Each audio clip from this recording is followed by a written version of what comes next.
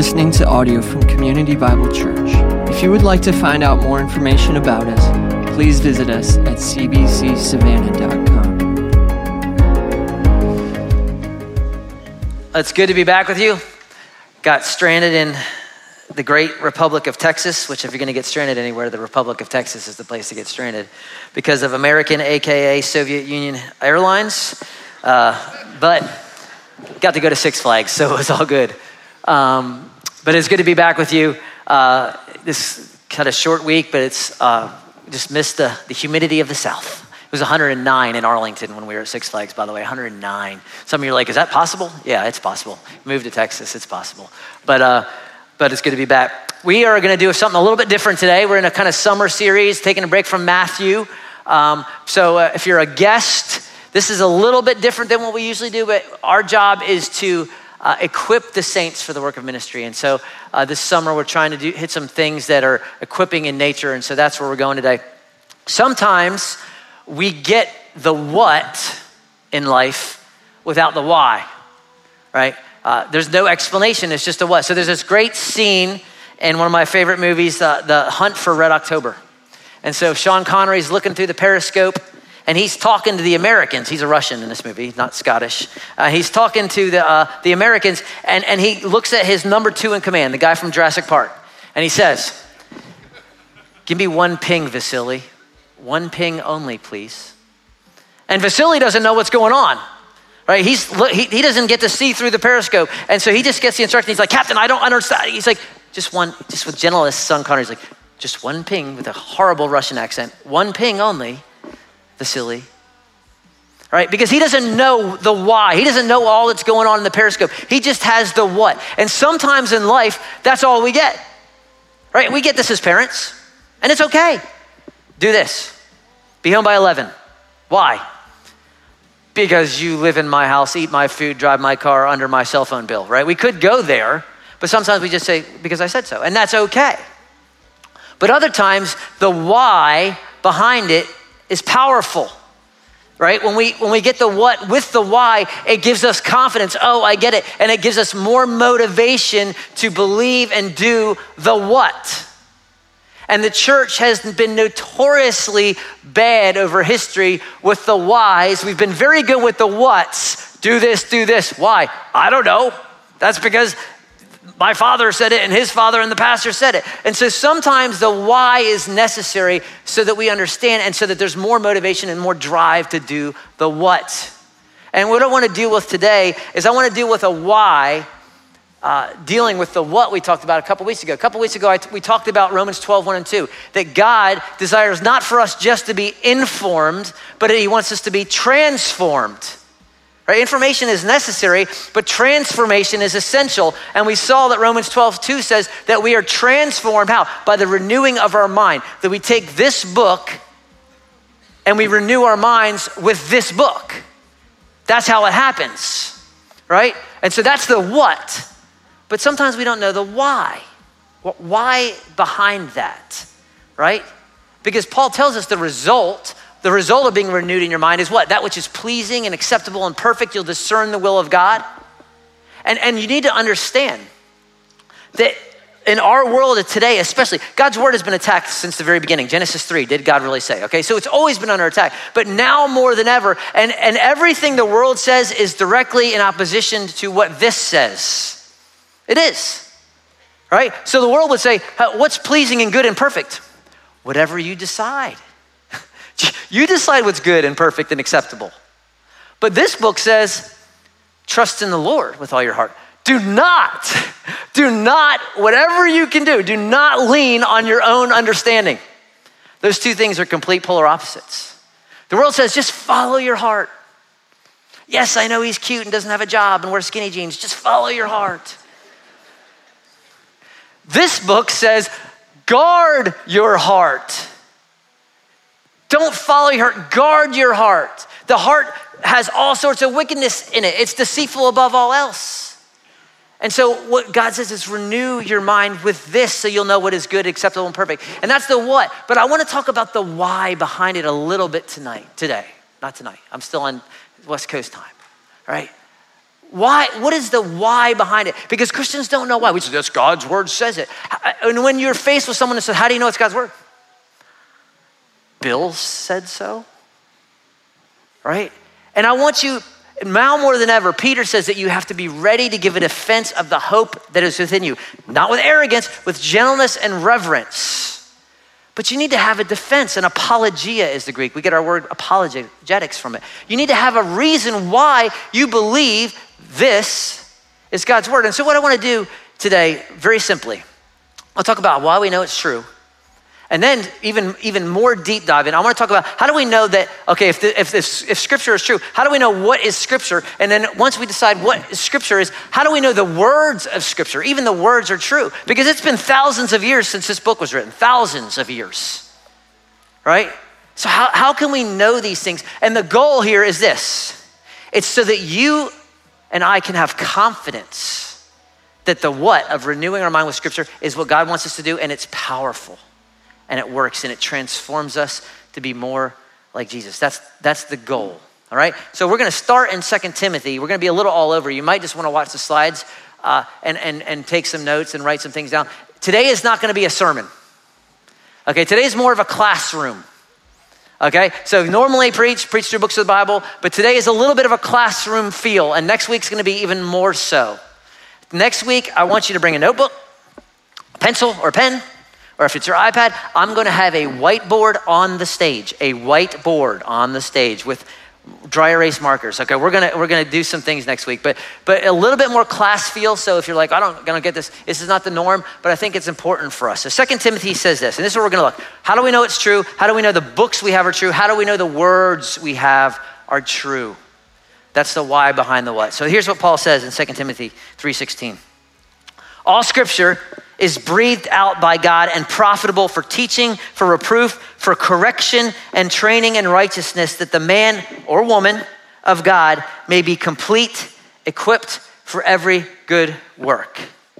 So he starts out saying all scripture, all graphe, the word is writings. All writings, all scripture, and whatever scripture is, and we'll come to that to the next question, whatever it is, all of it, circle all of it is breathed out by God. Some of your translations say inspired by God. It's the word theopneustos, God breathed. It's the breath of God. It's the words of God. Paul says it's the mind of Christ. That all scripture, whatever that is breathed out. It is his very words that men composed and wrote down on wood, papyri, stone, all sorts of things, right? That's what it is. It's the words of God. And I think some of us have a little misconception about how we got our Bible. We think that God kind of sat down and said, okay, Paul, write. I'm gonna speak, you write. Moses, just write what I say. God so loved, did you catch the world? It's called dictation theory. That's not how we got our Bible. God did not sit down and say, okay, Paul, write this down. In a few places he said that in the Old Testament. But for the most part, what Peter teaches us, he affirms, is that men were moved by the Holy Spirit as they were carried along men were moved by God as they were carried along by the Holy Spirit, right? He says, know this first of all, no prophecy of scripture comes from one's own interpretation. Paul didn't sit down one day and say, I'm gonna write a book of the Bible this week. I think I'll call it Titus. It's a good name. Ephesians, right? That's not how it worked. Because no prophecy was produced by the will of men. Men spoke from God, that's important, as they were carried along by the Holy Spirit. So the Holy Spirit, the third person of the Trinity, comes upon a person in such a way that they write down God's breathed out words on papyri, paper, stone, whatever. This is what Acts 4 says, that David spoke by the Holy Spirit, and he quotes one of the Psalms, that the Holy Spirit is moving. And here's the beauty of that. When God, the Holy Spirit, comes upon a person when they wrote scripture, he didn't make them in robots. Like they're, okay, God says this, God says this. It wasn't some rote thing. He actually takes their personalities and their experience and their life, and that comes across in their writing. So that Paul and Peter write in completely two different ways. Like their education and everything, their personality comes out in their writings. God doesn't just kind of superimpose over them so that they just become robots. Their personalities are still used because God wired them this way and educated them this way, but yet it comes out as God's perfect word. So when you read in the original languages, for instance, the Gospel of Mark The Gospel of Mark is the easiest Greek in the New Testament. In fact, it's what you study first couple semesters in Greek and seminary. They take you to Mark because they really want to encourage you and make you feel good, because it reads like this. Spot ran up the hill. The hill was big. Big hill, big hill. And you walk out of class thinking, I know Greek. And then they take you to Luke. And you're like, I have no clue what this is saying. Because Luke is super intelligent. He's a doctor. He's very meticulous with his language. He uses big words that aren't used anywhere else. And so it's very complex because he's a different person than Mark. But yet God is using them both to communicate his words without error, his revelation to man. Why? Because God wants us to know his heart. And he wants us to renew our minds with scripture, right? It is God speaking. And here's ultimately why we know this is true. It's true because who's the source? God. Can God lie? Yes or no? That didn't sound very convincing, some of you. Can God lie? Okay, so God cannot lie. If the scripture is sourced in God, then that means, can it be untrue? No. It is true because it's sourced in God. It's not just true because it says it's true. It does say it's true, but it's true because it's from the mouth of God himself. Its source is God, period.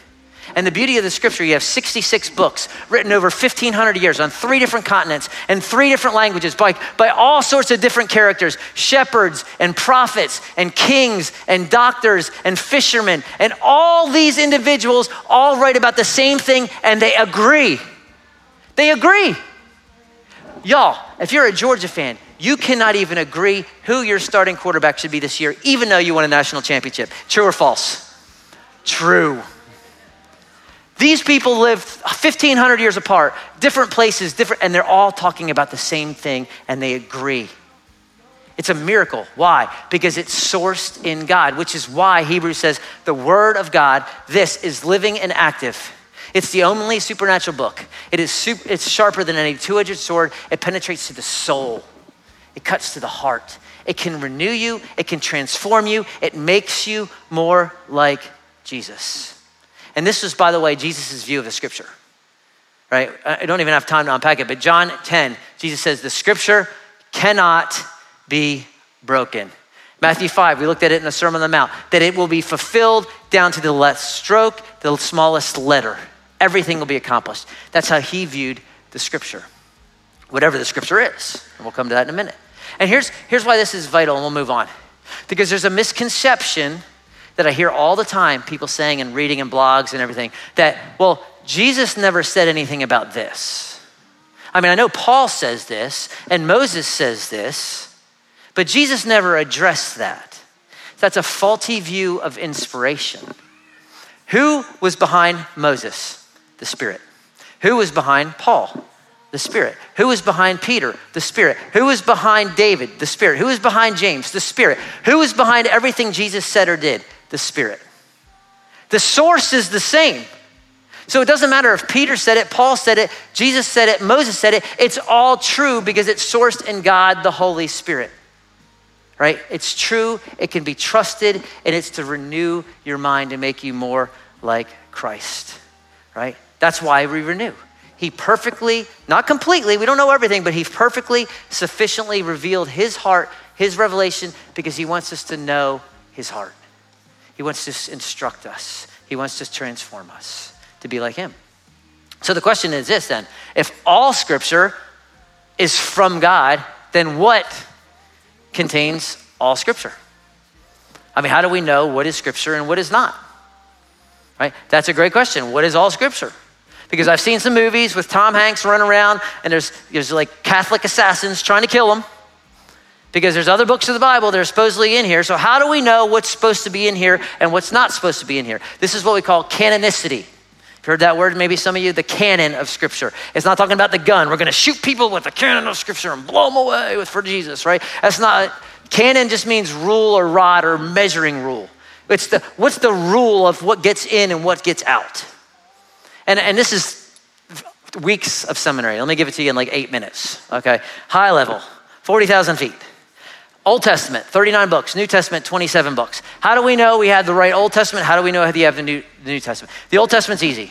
Just ask one question. What Old Testament scriptures did Jesus read? Right? And he read the ones we have. Well, now it's 39 books. For them, it wasn't. For the Jewish people and when Jesus was living, they broke the scriptures into three main parts. You had the Pentateuch, Genesis through Deuteronomy.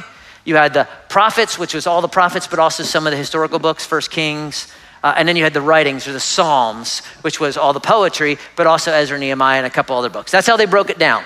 First book was Genesis. Last book for them was 2 Chronicles, which is what Jesus affirms in Luke 24. He says, everything must be fulfilled that is written about me in the law of Moses, prophets, and Psalms. There's their three-part division. He says the same thing in Matthew 23. You have to write these down quick, or you can come to me later, because we got to move. He talks about the blood of Abel, the first martyr in the Bible in Genesis, and he talks about the blood of Zechariah, the last martyr of the Bible, found in the last chapter of the Hebrew Bible, 2 Chronicles. And he's just affirming the Old Testament canon. Point is this: Jesus affirmed the 39 books we have. That's what they used, right? And the only real debate about this is the Apocrypha. Some of you have heard of the Apocrypha. Some of you grew up in the Roman Catholic Church. And that's really the only debate. Should the Apocrypha be in? Here's why it shouldn't. Number one, Jesus didn't use it. It's real simple. Even the non-believing Jews, the non-Christian Old Testament Jews did not affirm the Apocrypha. You can read all sorts of extra biblical history that's true. Number two, it's not quoted anywhere in the Bible. Almost every other Old Testament book is either quoted or alluded to in the New Testament. Never once the Apocrypha. Never once. So the story of the dragon, you got a dragon Lord of the Rings story in there, so Santa and the Dragon or Bel and the Dragon. You got all these other places, Maccabees, right? They're never quoted, but they quote Jonah and they quote Zechariah and they quote all the other books, right? And then thirdly, there's just historical and theological errors in the Apocrypha. Where do you think they get praying for the dead? The Apocrypha. Where do you get the doctrine of purgatory? Not in the Bible, it's in the Apocrypha. Right? And so all sorts of reasons, but those are the big ones. Jesus used the 39 books we have, very clear. And even Jerome, by the way, who translated the Greek Bible into Latin for the Roman Church, doubted the authenticity of the Apocrypha. And he said, this is not on par with Scripture. Even he who translated it, right? So it's been doubted. It wasn't even affirmed until the Council of Trent, like in 1600. The 16th century. So the Apocrypha is easy. The question is the New Testament. How do we know the 27 books of the New Testament are the ones that we should be reading? That's a better question, right? That's a better question. And let me give you, there's no 5 rules of canonicity of the New Testament. There's no, because some of you have heard, there's this bunch of dudes in like the 3rd century, they put on a bunch of fuddy hats and they voted on which books to go in, right? That's kind of the myth you've been told. Right? There were councils, Laodicea and Hippo and Carthage, and they did affirm the canon, but they didn't decide the canon. What they did was they recognized the books that God had made authoritative. They weren't voting, they were publicly recognizing the books that God had already made clear were supposed to be in there. And there were several different things that went into that. Here's a couple of them. Number one, had to be tied or written by an apostle. Right? If an apostle wrote it, these were the authority of the early church. Ephesians 2:20, that the church is built on the foundation of the apostles, Jesus being the cornerstone. 1 Thessalonians, that they accepted the apostles' word as the word of God. Why? These are the authority of the early church. And so almost every one of the New Testament books was written by who? An apostle, except for 3. Mark, Luke, 4. Jude, and the writer of Hebrews, whoever that is. All the rest of Paul, Peter, James, John, Matthew, all apostles. But even the ones that weren't written by apostles were tied closely to apostle. Mark, who was Mark tied to? Peter. That was his boy. Luke, he was tied to Paul. They went on all these missionary journeys together. Jude, well, he's the half brother of Jesus. He kind of knows something about Jesus, right? And then writer of Hebrews, whoever that is closely tied to the apostles. He knows the apostles. And that was the only one that was really debated for a little bit, but even then they recognized it. So there's a tie to the authority of the apostles. Number 2, there's unity with other books. There's continuity. They say the same thing. They're talking about the same thing.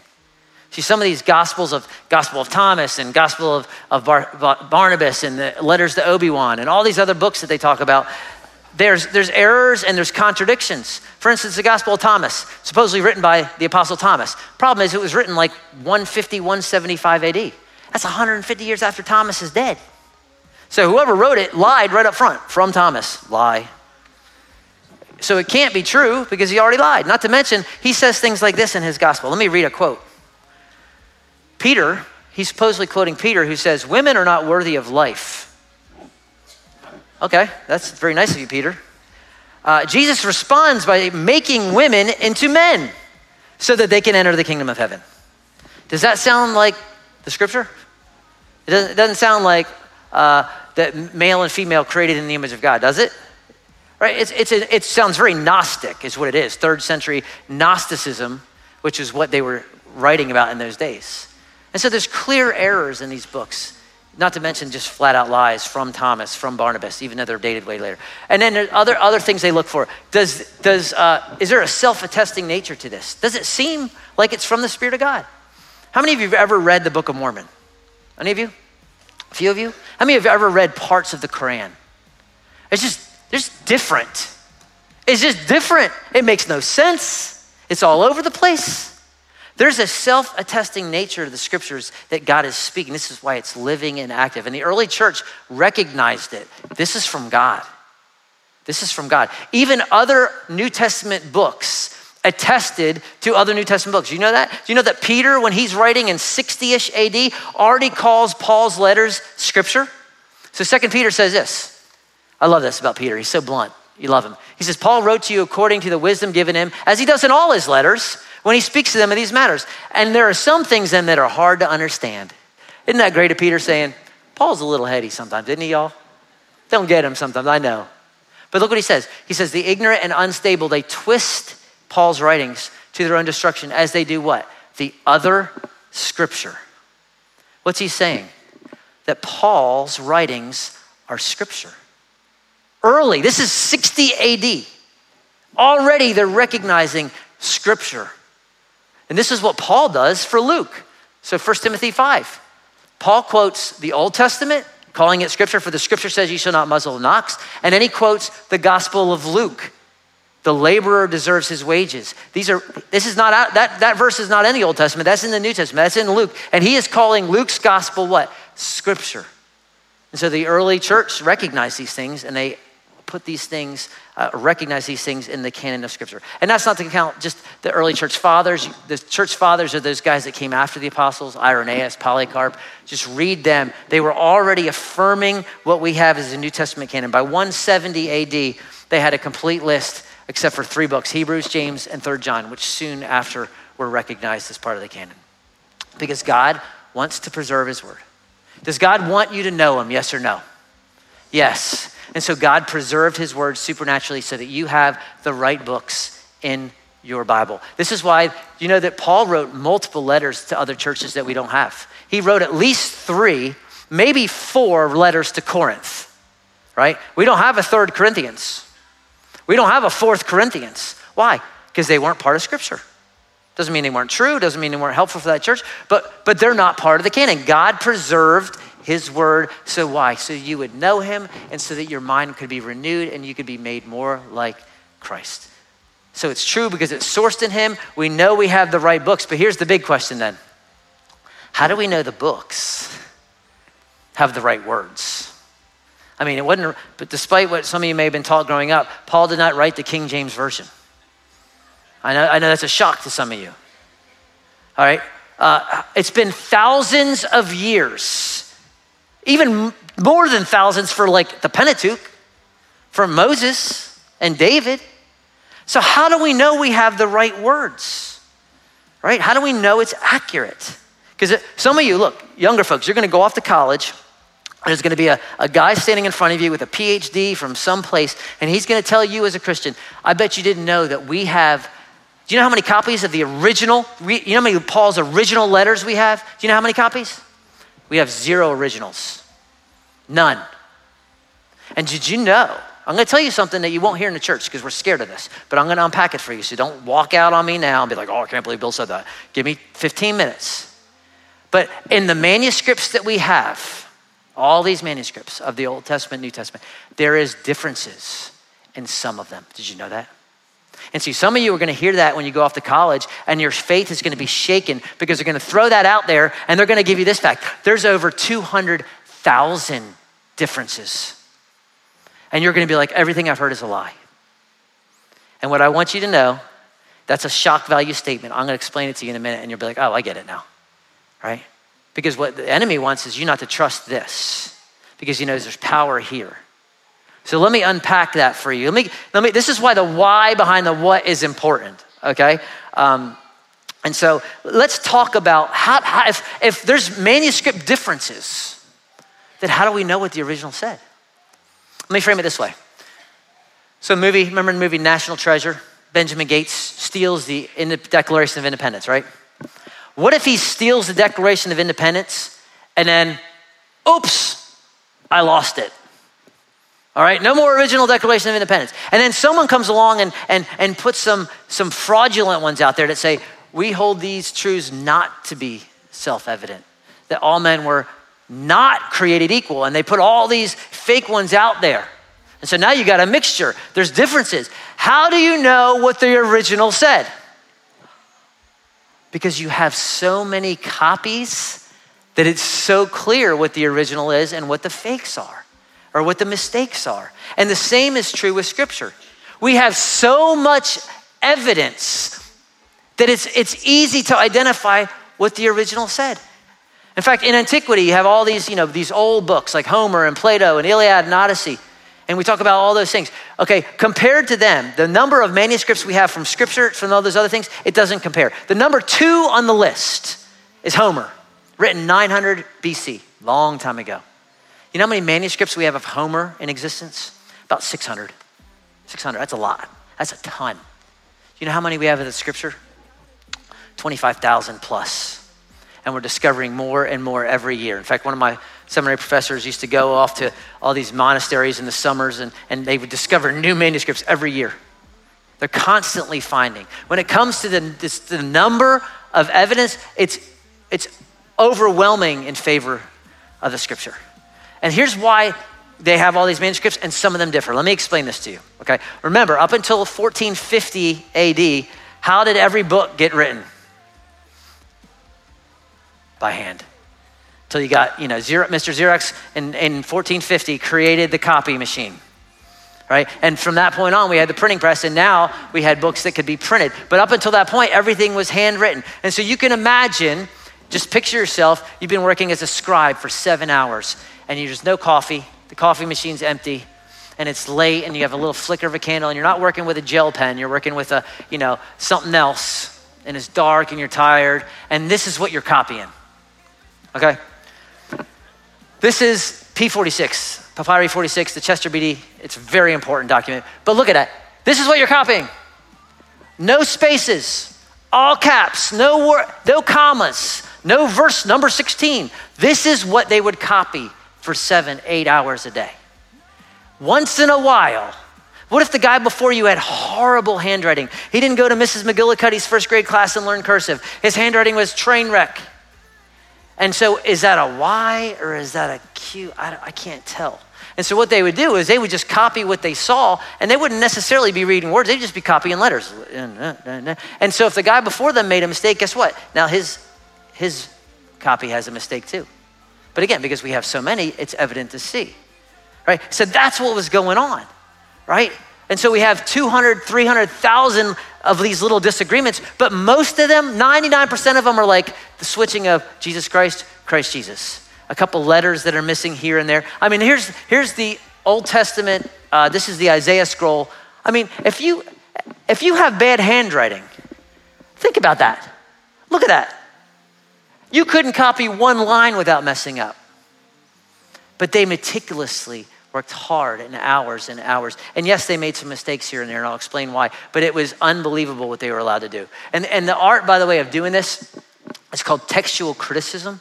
It's done by very, very smart men and women who dress like it's the 70s, and they're just very quirky because it's a very specific science. They study languages like Syriac and Aramaic, and they're very intelligent, but this is what they do for a living. They look at old manuscripts and they find these variants and they tell you what the original is. And praise God they did. Guys like Bruce Metzger, who was a huge theologian in the last century, who did so much work for this. But this is why there's variants. Let me give you some examples. Again, remember we looked at this before, but this is The little one on the left there is called a yod.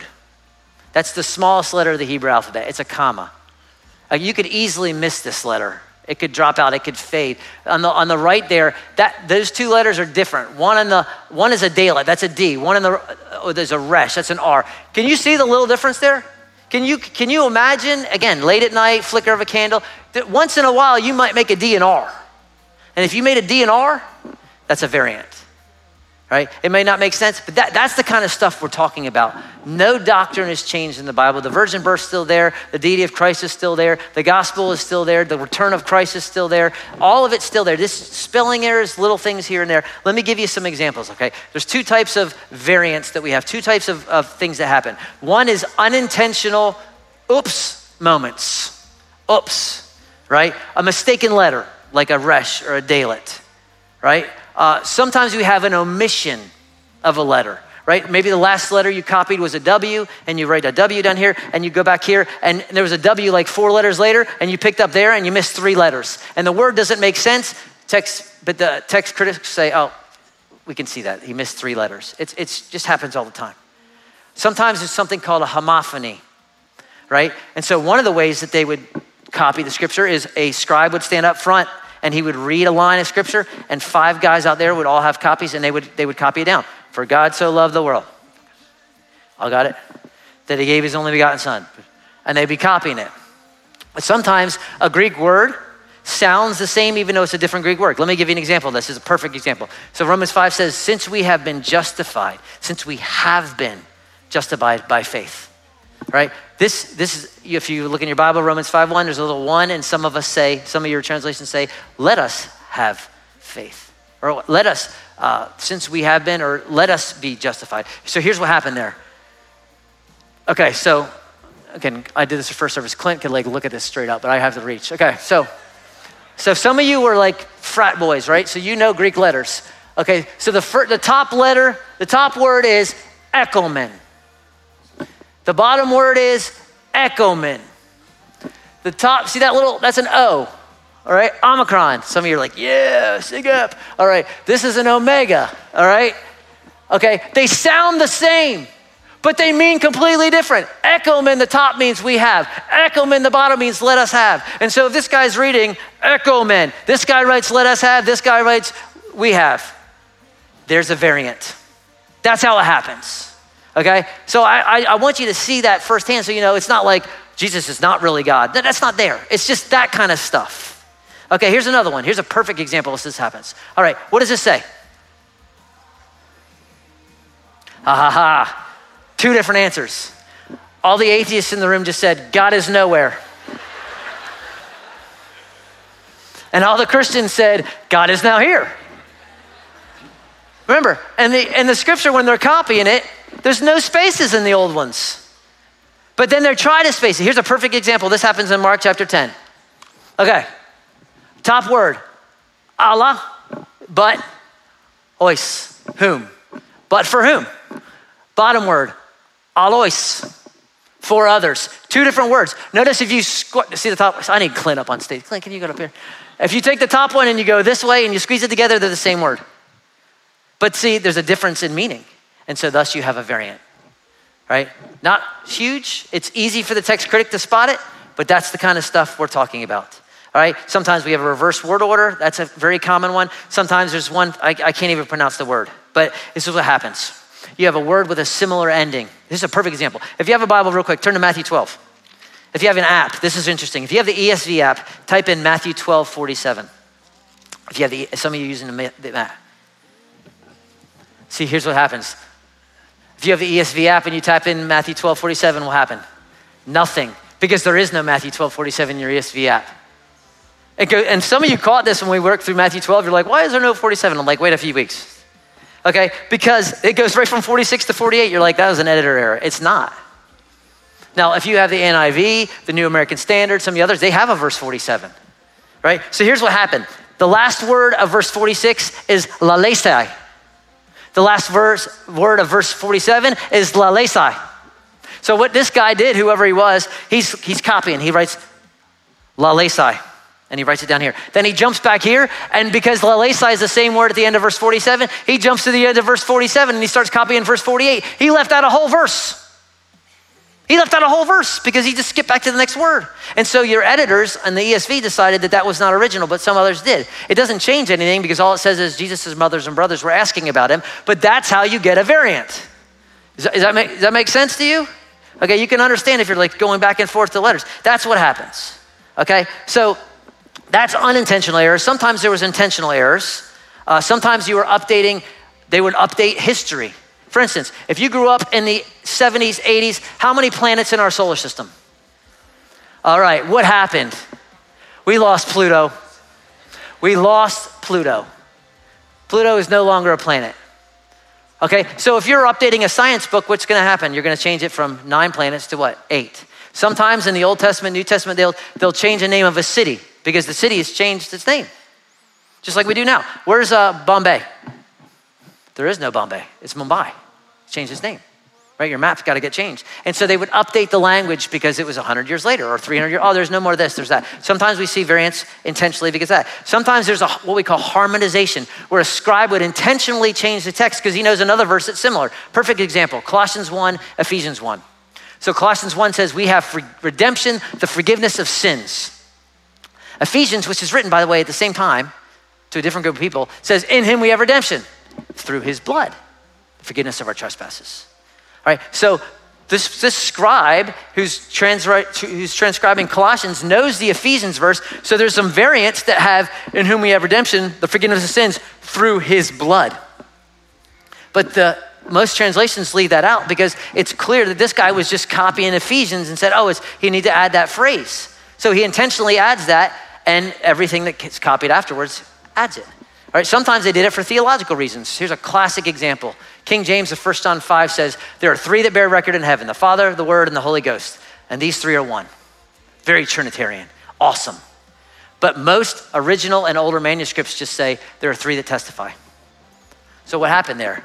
Well, this guy was probably writing in the 3rd or 4th century when the Trinity was under attack, right? By Arius and all these other guys. And so he's looking for an opportunity to another one to affirm the Trinity. We didn't need one. We had Matthew 28, we had 2 Corinthians, we had all sorts of verses, but he's looking for another opportunity. So he says, there's 3 that bear record. Which 3? Father, Son, and Holy Spirit, boom. And then every one of the translations that came after added that verse. So that was an intentional change. And then the last one would be, there's liturgical additions. Sometimes a guy like you write in your Bible, amen, praise God, hallelujah. And so if someone would write that in the manuscript, and the next guy to come along will be like, do I copy amen? I guess I copy amen, that's part of it. And they copy amen. And then the next guy's writing amen, next guy might add a hallelujah, and now you have amen, hallelujah. And the biggest example of this is the Lord's Prayer. All right, you know the Lord's Prayer? Let's say it. Our Father, who art in heaven, hallowed be thy name. Your kingdom come, your will be done on earth as it is in heaven. Give us this day our daily bread. Forgive us our trespasses as we forgive those who trespass against us. And deliver us not from evil. Now you're started. For thine is the kingdom, the power, the glory forever and ever. It's not in the original. It was added. Why? Because probably 3rd, 4th century, this was part of their liturgy. Someone added it to one of the manuscripts and the guys afterwards. It's not that it's bad. It's not that it's untrue, but it was not part of the original prayer. It was ended with, he already did the yours is the kingdom up front. Your kingdom come, your will be done. But it was a liturgical addition to the end. Doesn't mean you shouldn't recite it. I'm not saying that. But that's how, I'm just trying to explain to you how it happens. There's more and more and more. If you want to really deep dive, and there's like 3 of you in the room that do, okay? Read anything by Bruce Metzger.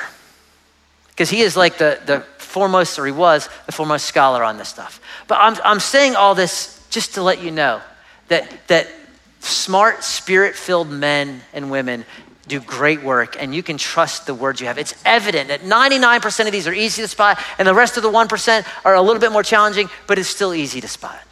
Because in the end, God desires his people to know himself. And here's what's really cool. Okay, up until the 40s, the earliest manuscript we had of the entire Old Testament, the earliest manuscript we had was dated 900 AD. That's 1,500 years from Malachi. That's a lot of time. a lot of time. But something awesome happened in the 40s. A little shepherd boy throws his rock into a cave. He hears ksh. He goes up and he finds these things called the Dead Sea Scrolls. And they open these things up and you have all these scrolls of the Old Testament. And they opened up these scrolls that were dated 2-3 century BC. And they compared it to the one that was 900 AD. And guess what? They were exact. Because God preserved his word over this 1,500 years because he wants you and I to know him. And that's huge because the text critic looks for the earliest manuscripts. That's usually the best thing, the closer to the original. And when it comes to like Homer, there's 500 years between Homer's earliest manuscript and when it's written. When it comes to Plato, there's 1,500 years between when it was written and the earliest manuscript. When it comes to scripture, we have manuscripts from the 1st century, less than 50 years. Right? In fact, I showed you this one earlier. This is the 10 Commandments in the Dead Sea Scrolls. See, you can see it. Thou shalt have no other gods before me. See that? All right, there you go. This is P46, the Chester Beatty papyri, dated in the 3rd, 2nd century. This has all the Pauline corpus, all of Paul's letters in Hebrews with a few pieces missing. Already less than 300 years from when he wrote it. This one is probably one of the most significant. They found this in Mount Sinai's monastery. It's the entire Greek Old Testament and New Testament with a few leaves missing because again, it's 1,700 years old. It has the entire Bible, right? And it's less than 250 years from the original, right? God has preserved his word for us. Not to mention the church fathers and all these commentaries from their first centuries, thousands and thousands and millions of quotations from the Bible. We know what we have is true. And back to the whole point. God wants you to know him. He wants you to know the why behind the what, and he wants you to renew your mind with scripture. That's the point. And so we go back to where we started.